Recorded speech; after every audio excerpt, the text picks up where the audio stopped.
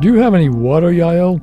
I should have assumed I need more water than usual on a hike in the desert. Sure, I brought an extra bottle, Don. I don't know how the animals out here survive. There's barely any rain, and I don't see them collecting that rainwater in pots and pans. Not in pots and pans, but some of them do harvest rainwater. How?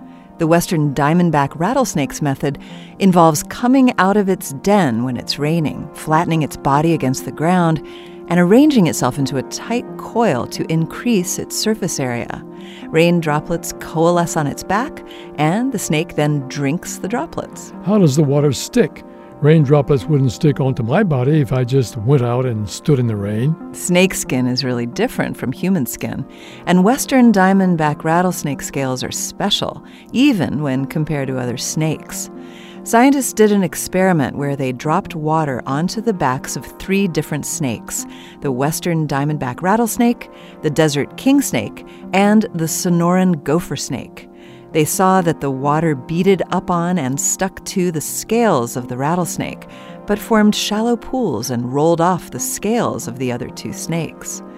Using a scanning electron microscope, the scientists learned that the western diamondback rattlesnake scales have nanochannels that form a labyrinth-like pattern, which makes it possible for the water droplets to stick the way they do. Seems like it's working for them, but I'm glad I don't have to take a rainwater shower every time I want some water. This Moment of Science comes from Indiana University. We're on the web at amomentofscience.org, where you can also view videos and sign up for podcasts. I'm Don Glass. And I'm Yael Cassander.